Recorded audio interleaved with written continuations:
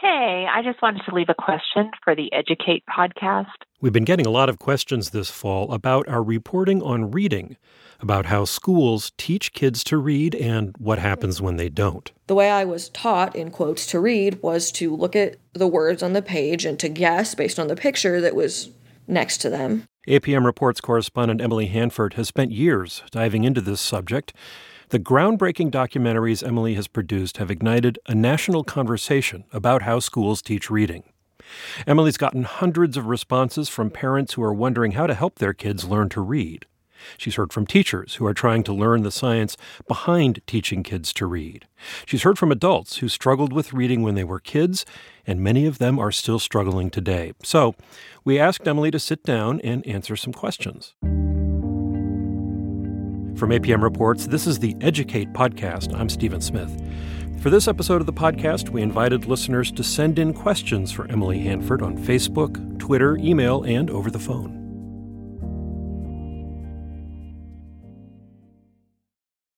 All right, I'm rolling unless you want me to do a countdown or something. Nope. Go ahead. Okie doke. Emily, welcome to the podcast. Thank you. One of the things that might be interesting for listeners is to hear about how you got interested in reading in the first place. Where did all of this start? Well, as you know, in this work that we do, one story often leads to another. That's the way it's been for me in the 11 years that I've been reporting on education here at APM. So to get back to how I stumbled upon this reading thing, we have to go back to 2015, 2016 when I was reporting on remedial education in college. We did a piece called Stuck at Square One, The Remedial Education Trap. And for that piece, I was investigating why more than 40% of college students end up in what are known as remedial or developmental classes in college. Basically, they graduate from high school, they go to college, and they're told, you're not ready for college-level work. You need to take these remedial classes first. And most of the students who end up in these remedial classes don't end up getting a college degree, which is one of the reasons why this really matters. So as I was doing this reporting for this project on remedial education, I met some students who told me they had dyslexia. And I knew nothing about dyslexia. I have no personal experience with it, no familial experience. I hadn't come across it in reporting before that I knew of. And what I was hearing from these students who told me they had dyslexia is that they never got good help with their reading problems when they were in elementary school or when they were in high school. In fact, their dyslexia hadn't even been identified or acknowledged in school. And I was just really curious about why. And that started me on this quest to understand more about dyslexia. Dyslexia, the term is based on Greek, right? Lexia, meaning words? Exactly. And so dyslexia means you have trouble with words. What did you learn about it? Well, dyslexia opened up kind of this Pandora's box about reading that's kept me going now for the better part of the last 3 years. So I started making a bunch of phone calls to try to understand if this was a problem, if kids with dyslexia were not getting the help they need in school, like these students in these remedial classes were telling me. And I was hearing the same story over and over again from parents all over the country. And I've really never had this experience as a reporter before. I was hearing the same stories, same phrases, same places in the story where the parents broke down crying when they were telling me about this. And the story that I was hearing everywhere was basically this. The parents knew that something wasn't really right with their kid. He or she was struggling with reading right off the bat, starting in kindergarten. But the teachers and the administrators, everyone at the school kept saying, everything's fine, every child learns differently, your kid's going to get it eventually. But the kid wasn't really getting it. So first grade, second grade, third grade, the parents would be saying to the school, something's wrong here, my kid really can't read. And the school kept saying, everything's fine, there's nothing wrong with your kid, we're doing the best we can, we just got to find him the right book, don't worry about it. And eventually, if the parents have time and especially money, what happens is they often take things into their own hands. So they pay for private testing, which might cost thousands of dollars. They might pay for private tutoring, which might be more thousands of dollars. Some parents I talked to even hired lawyers and educational consultants to kind of fight for what they thought their kid needed in public school. And a lot of these parents even ended up taking their kids out of public school altogether and enrolling them in specialized private schools that are designed for kids with dyslexia. And that is many, many more thousands, tens of thousands of dollars to put your kid in a private school.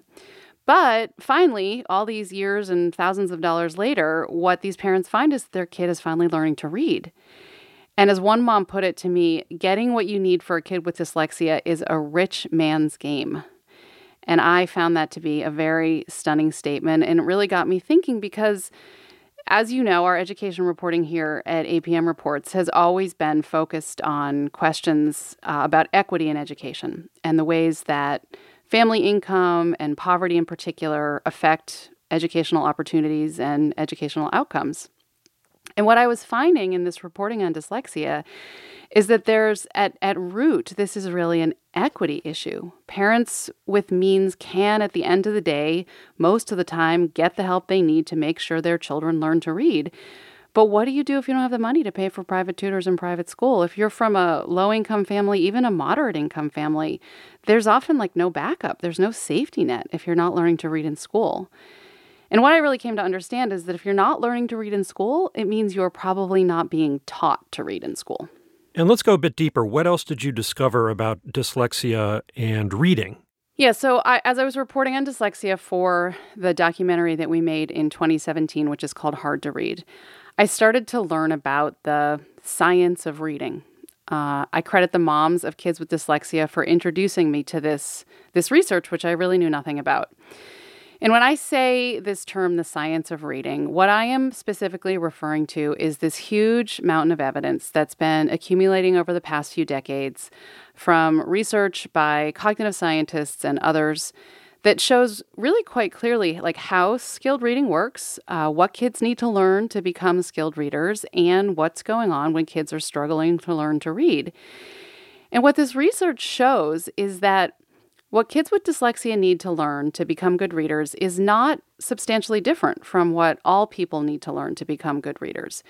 Kids who have dyslexia might need a more intense dose of a certain kind of instruction, but all kids benefit from the kind of instruction that kids with dyslexia desperately need. But this research about reading, this mountain of cognitive science evidence, is not well known in schools.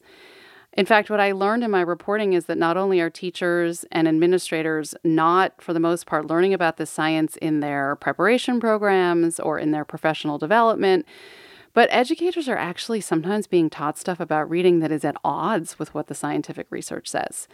So this is what I investigated in our 2018 documentary, Hard Words, and more in our most recent program, At a Loss for Words. I want to talk about that program in a moment, but it's my experience doing this work, and it might be yours as well, that a lot of cognitive science research doesn't seem to make its way into America's classrooms. Is that your impression as well?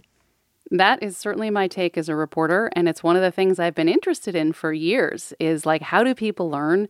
What have cognitive scientists figured out about that, and how is it making its way into classrooms or not? Which I think is why I was so interested in this reading issue when I stumbled upon it. Because of the equity issue, which I've been interested in for years, and because of this question of how people learn and cognitive science and whether or not that is being used in education. Those two things have been so interesting to me for a long time, and it all came together with this early reading instruction issue. We'll get to some of the questions that listeners and readers sent in, but first, tell us what you discovered in your reporting for that most recent program you mentioned, At a Loss for Words. What were the big takeaways from that? Well, as most people probably know, there's a lot of arguments about reading. We've been arguing for a long time about reading, and one of the things that we argue about really intensely is phonics instruction, and whether kids need to be explicitly taught how to read words or whether reading is basically a natural process, and that as long as kids are surrounded by good books and they're motivated to read, they will eventually learn how to read. And the scientific research that's been done over the past few decades has revealed that learning to read is not natural. We're not born wired to read. But, and this is fascinating, even though we're not born with brains that are designed for reading, we can actually get really, really good at it. And one of the things that scientists have discovered, one of the most basic takeaways, is that our brains get good at reading by understanding how the speech sounds and words are represented by letters. So if you direct a child's attention to the sound structure of language, it actually optimizes activity in the area of the brain that it turns out helps them become good readers. And when they start to integrate the sounds in spoken words with the letter patterns of those words, they actually rewire their brains a bit. And phonics is that sounding out, right? Exactly. I mean, so what scientists have basically discovered is that you need phonics skills to become a good reader.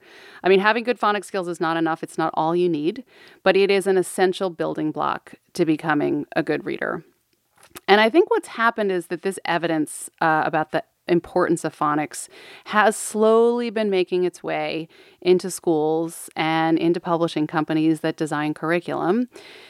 And phonics instruction, which was once considered unnecessary and even harmful by some educators and some literacy experts, it's now increasingly becoming part of what schools are teaching. So most schools, not all, but most schools seem to do some kind of phonics instruction or word work as part of their reading instruction. And I think that's because if you're a publisher or a curriculum developer and you don't include phonics instruction at this point in 2019, you really kind of can't with a straight face call your materials research-based. I mean, there's so much research about the importance of phonics. But what I found in my reporting for this most recent documentary is that just because a publisher or a school adds some phonics instruction, it does not mean that reading instruction is actually in line with all of that cognitive science on reading. What I've discovered is that there are a whole bunch of outdated and disproven ideas about how kids learn to read words, and they're all over the place in American schools, and they're all over the place in curriculum materials that are widely used. And I found that this disproven idea about reading that's all over the place in American schools, it's actually making it harder for many kids to learn how to read. So we can get into that a little bit more in our Q&A, but let's get to some of the questions we got from readers and listeners. Sure. So here's a question via Twitter from a doctoral student who is doing research on how teachers are prepared to teach reading. She asks, have you encountered any resistance to your reporting? What are the professional roles of people opposing your reporting, and what are their stated reasons? Well, the Hard Words documentary from 2018, as I just said, focused a lot on the importance of phonics instruction. And in particular, I was trying to explain why phonics is so important.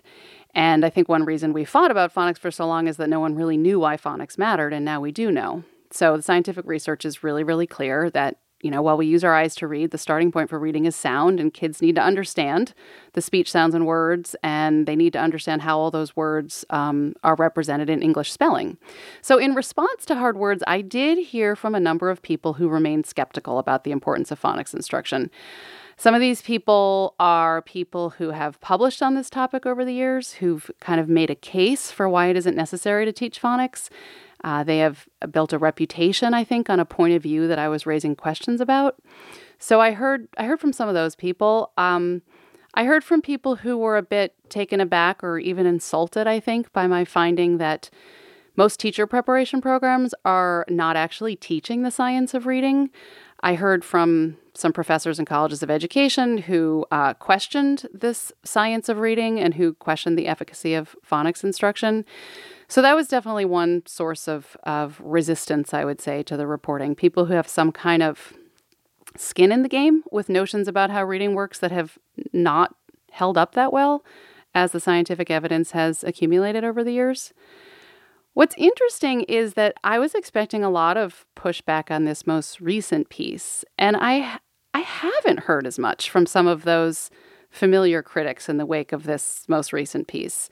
From what I'm seeing anyway, across my social media feeds and in my inbox, I would say I'm kind of getting less critique, less pushback than I was last year. Other people are telling me the opposite. They're seeing pushback on their social media feeds. I don't really know why I'm seeing less pushback on this most recent program. I think it actually raised some deeper, more profound and difficult questions about the state of early reading instruction. Maybe that's why I'm not hearing as much. I don't know. Well, you might be hearing more after this. Maybe. I guess maybe they haven't made their voices loud and clear. What I am getting this year that is a bit different from last year when Hard Words came out, I'm getting a lot of private messages on Twitter. It's really interesting. I wake up in the morning and I always have some private messages, and I'm getting a lot of emails from people who tell me they want to tell me this thing, but they don't want me to use their name. They don't want to go public with their reactions to the reporting. And some of these notes have been kind of chilling. I brought one of them. Good Lord. I mean, this is about reading. I know. I mean, we're talking about theories of reading, and people are afraid to speak out. Yes, they are. Okay. So you brought a note, you say. Yeah. So I got this. Here's a note I got from an educator. This was via email. In her note, she's going to refer to balanced literacy, which is basically an approach to teaching reading that sort of essentially evolved out of that idea I was talking about earlier, that learning to read is basically a natural process, and that the key is to give children access to lots of books and motivate them to want to read, and that way they'll learn how to do it. So balanced literacy sort of evolved from that point of view. So she refers to this term, and she also refers to the cueing system, which is a disproven theory about reading that I focus on in A Loss for Words. So anyway, here's what this educator wrote to me. She wrote, "There is something that I don't see being discussed publicly. Fear! ! I am a literacy leader in a very balanced literacy state. I am reflecting on 2 discussions around professional development I had yesterday with coaches. I realized we were whispering and checking the door. I imagine I am not the only leader struggling this way. We're training with explicit systematic phonics and phonemic awareness instruction, but we don't feel safe to clearly state that we must stop teaching the cueing system. If we leave the cueing system in place, it's futile, but we're scared. We need our jobs and have worked hard to get to this level professionally. Schools can close the door on me any day if I don't align with their goals and initiatives. Please consider this anonymous." Wow. Yeah.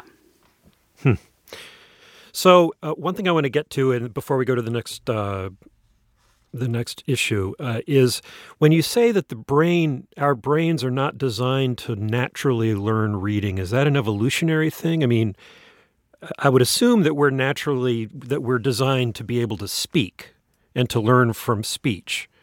But reading is as a species, is a fairly recent phenomenon. It's a modern invention. It's really recent. In the course of human history, we just kind of invented the whole reading and writing thing a little while ago. So it's just that our brains aren't evolved to do it. We have an interesting interview with a neuroscientist that is on the Hard to Read page, and she talks about this. I mean, we're evolved to see objects, and we kind of use some of those things that we use for object recognition to learn how to read, but we also really incorporate the sounds. Like speech is natural. We've been talking for a long time, and if you surround a kid with speaking, unless she has some sort of major cognitive deficit or she can't hear very well, she will learn to talk. But it's not necessarily enough to surround a kid with good books. There's a lot of kids who are not going to pick it up. Some kids need much more instruction than others, but the basic finding is that it's something we need to learn to do, and most kids need to be taught.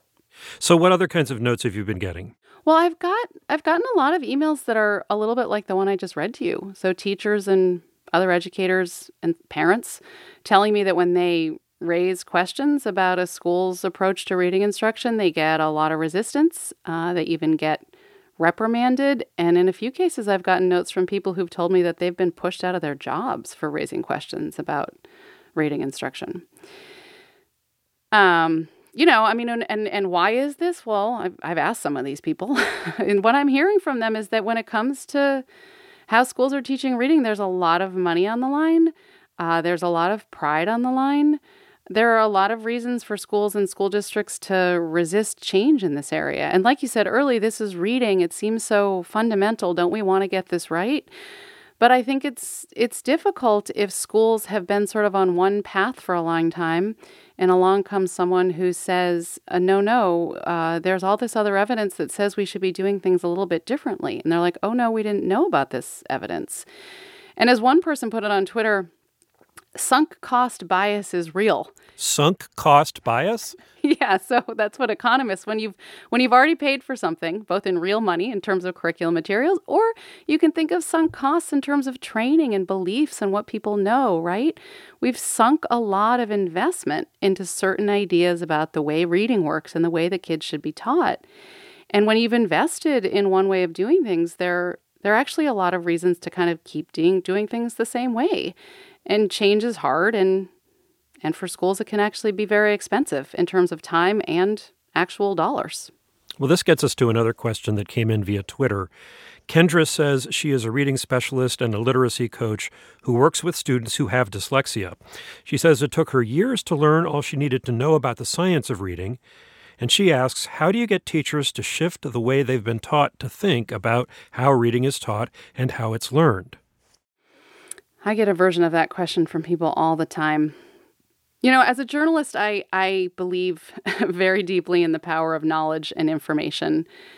And it seems to me that one reason we're in the situation we're in with reading instruction right now in this country is that a lot of people in education just do not know about the scientific research on reading. This is what teachers tell me all the time. I didn't know. And these teachers tell me that once they begin to learn about the research, a whole lot of things start to click into place for them. Like, many of them have admitted to me that they'd had a bit of a concern, like a pit in their stomach for years, about the fact that they always had a bunch of students, maybe even a lot of students, who were struggling with reading, and they knew the instruction wasn't really working, but they didn't really know what else to do. They were doing everything they were told to do. I mean, teachers are basically doing the best they can with what they've been taught. This is what I'm finding over and over again in my reporting. And it's become a bit of a cliche now in this sort of world of conversation about reading. But when they know better, they do better. That's what teachers tell me all the time, or at least they want to do better. I mean, I have never met a kindergarten or first grade teacher or any teacher who didn't want to teach her students how to read. So I guess I really think that change begins with knowledge. I'll just put my foot there strongly as a journalist. I'm hearing from people all over the country that our reporting on this topic has actually opened their eyes to stuff that they just didn't know. And many of these people are boldly jumping in. I've heard from superintendents, from principals, who tell me that they're changing the way their schools teach reading because of our reporting. And just last night, I actually heard from someone who is a professor in a graduate program for educators who told me that they are, this is a quote, transitioning our program to full reading science this spring because of our Hard Words documentary. So I think knowledge, information, it's a bold thing to say in 2019, but facts and knowledge, I think, can spur real change. And if you're looking for, resources to share with colleagues to kind of spread this knowledge, we have a whole lot of stuff on the web versions of our reading stories online. We've actually collected all of them at one website. It's apmreports.org/reading. And in this most recent one, Lost for Words, we have extensive footnotes that have links to research and lots of articles and stuff. And we have resource lists at the bottom of the websites for the other two documentaries about reading too. But I also think this is what I hear from teachers all the time is knowledge matters. I think this all begins with knowledge, but I don't know that is enough. I mean, teachers across the country are telling me that they need more than knowledge. They need guidance on how to actually put this into practice. They need coaching. They need ongoing help. They need good curriculum materials. And perhaps most of all, they tell me that they need support from administration. They need the people above them to understand the science too. Not just to say, oh, fine, go do it, but they want them to learn the science too and support them as they try to change the way they teach reading, because it's not easy, as many people have told me. When you started this work and you started looking at the national statistics on reading proficiency, I think you were startled by how low that number actually is. It's very low. It's startling. I don't know if most people realize that we've got a third of fourth graders who can't even read on a basic level. Now, some people will quibble with what the meaning of basic and proficient is, but a third of fourth graders who can't read on a basic level. And I think what's happened in this country is that reading scores have been so low for so long that we've just kind of come to accept that that's the way things are. And I think one of the things that's startling when you really read this research is to recognize that there's no reason scores should be that low. I mean, most kids can learn to read at least at a basic level. There are demonstration studies that show this over and over again. There's no reason why we should have so many kids who are struggling readers. And it is not rare for kids to struggle with reading. For a lot of kids, this is actually a really hard thing to learn how to do. There are kids who take to it really easily and need very little instruction. But as I have learned more about reading and what struggling readers face, I find people in my life all the time who now tell me, oh, my kid was a struggling reader. I was a struggling reader. Struggling readers are everywhere, and we really shouldn't be in this situation.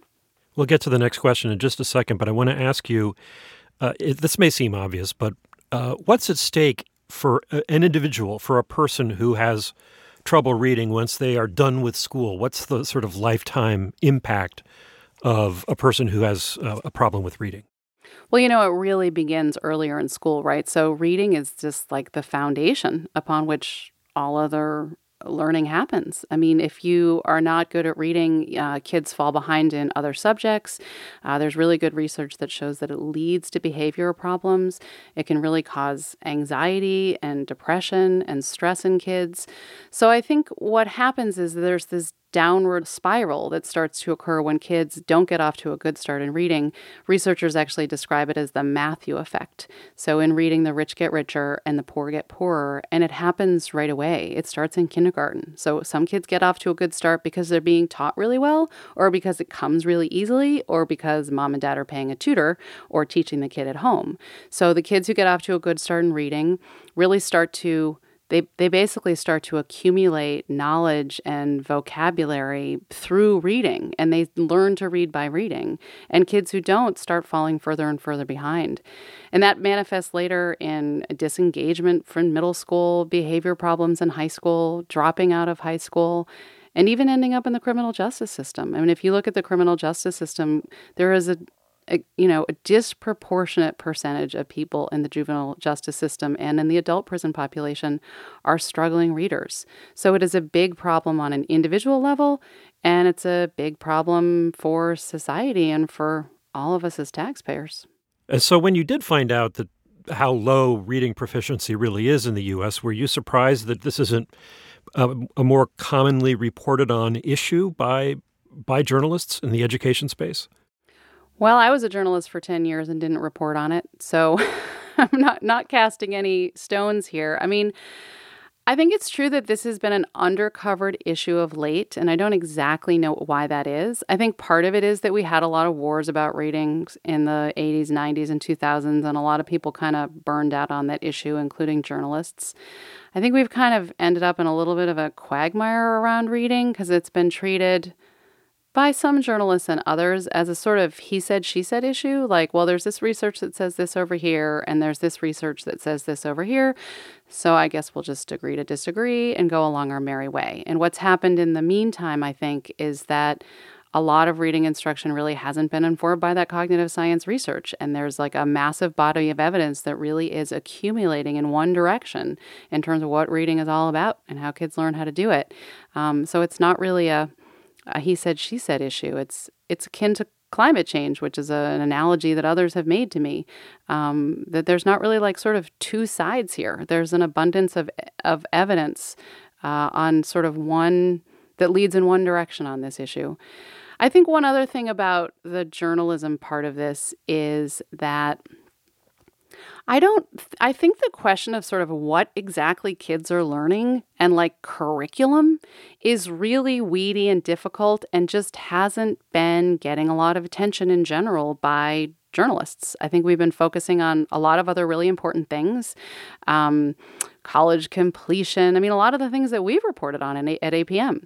But I think this tricky world of like exactly what kids are learning and how they're being taught and what's inside the curriculum. It's really weedy and complicated. It's intimidating to get into. Reading is intimidating because there's a lot of landmines out there. There's a lot of places where you can kind of misunderstand or mess up. I have learned so much along the way. I've literally read thousands of pages of books and articles over the past few years. And I'm just incredibly grateful because I have the kind of job where I actually can do that. But not all reporters do. So I sort of, this topic came along and I was able to dig in really deep and feel very grateful for that. And I think helped to expose something that's a big problem that hasn't been getting a lot of attention recently. Let's hear from a listener who contacted us with a question by phone. She's going to use a few terms in here that may not be familiar to everybody, but that we have talked about in our reporting. Let's listen to her message, and then, Emily, you can address the terms that she brings up. Hi, this is Sarah, and I'm calling from Dublin, Ohio, and I'm wondering what the current mainstream definition of balanced literacy is. My working definition is really influenced by some of the powerhouse organizations and publishers of commercial balanced literacy products like Reading Recovery and LLI. that have the 3 cueing system really hardwired into their products. And recently, I heard a person say that she was a proponent of balanced literacy, but that she was an opponent of the 3 cueing system. She specifically said that she really feels as though balanced literacy has been vilified by the proponents of the science of reading. So as a parent of a child with dyslexia, I'm really wondering if there are 2 separate balanced literacy camps using the same title. Well, that's an interesting question. As far as I know, there is no precise definition of the term balanced literacy. So for sure, people must have different definitions of what that exactly means. Here's what I came away with in my reporting about that term. Balanced literacy is how a lot of schools describe their reading instruction right now. And this idea of balance in reading instruction is really important. The science shows clearly, for example, that in early reading instruction, you want to have a balance of lessons designed to teach kids how to decode words and lessons that are designed to explicitly expand their oral vocabularies and their knowledge. Because knowing the meaning of lots of words and knowing lots of stuff is key when it comes to being able to comprehend what you read. The cognitive science also shows that you want a balance of explicitly teaching kids how to read words and then giving them time to practice what they've been taught. So that is reading instruction that's balanced in a way that lines up with the science.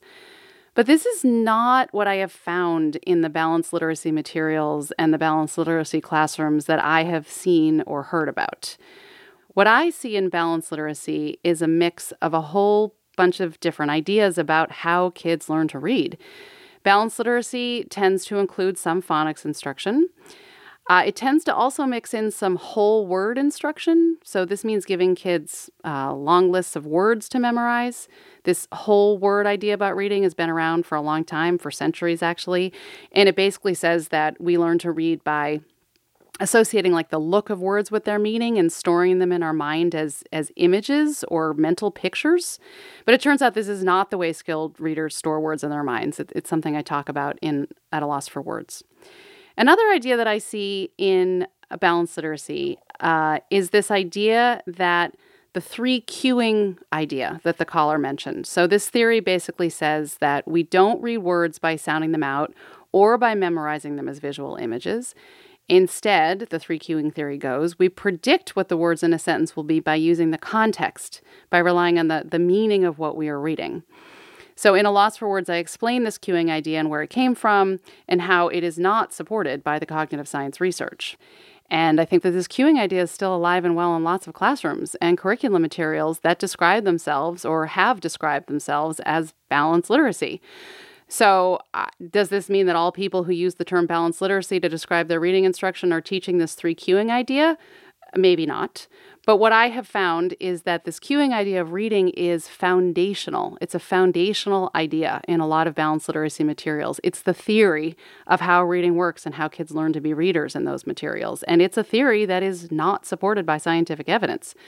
And I think it's important for schools and teachers and people who buy curriculum to understand this, that when they're buying materials, when they're using materials that teach children to use this cueing system to read words, they are buying an idea that has been debunked by cognitive science.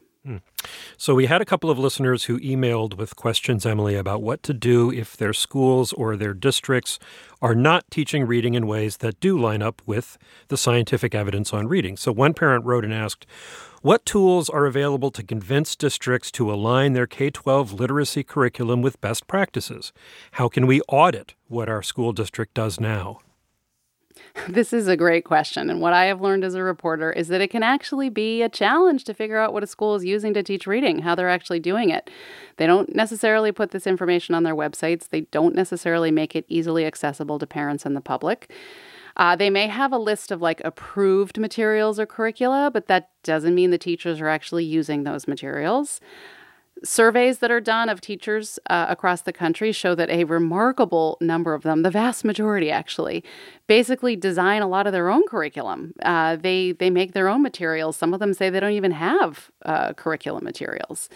So there are kind of a million flowers blooming out there, and the system is actually kind of designed that way. There's a long and deep tradition of local control in American education. Local control in terms of what school districts do, what individual schools do, and in some cases even what individual teachers do. And efforts to dictate what schools can teach can be really challenging, unwelcome, and actually even illegal. And they often lead to some unintended consequences, because I think one of the things that I have learned as a reporter is that at the end of the day, there's no such thing as a perfect curriculum. I mean, curriculum is an important part of getting it right, but there's not like a program or a set of materials that's going to teach every child how to read. Every approach has flaws and needs continuous improvement. And as for this question of getting the basic information about what schools actually teach, I've actually talked to a number of parents and parent groups who've started filing freedom of information requests to try to get that information from their school districts if they can't find it. And then as for the question of so you find out everything they're using to teach reading, and then you want to know, does this curriculum, as the listener asked, align with best practices? Well, you know what? That's really tricky because every approach in curriculum claims to be research-based. You can't sell it if it's not research-based. And I think the key here goes back to what I said earlier about knowledge, that I think parents and educators probably would be advised to know that there is a huge body of scientific evidence on reading that they might know nothing about. I think they need to understand the basics of that research. I don't think everyone needs to become an expert on it, but there are lots of good freely available articles that explain this science in a pretty user-friendly way. We have some of those on our website already, and I can post a few more on the episode page for this particular podcast.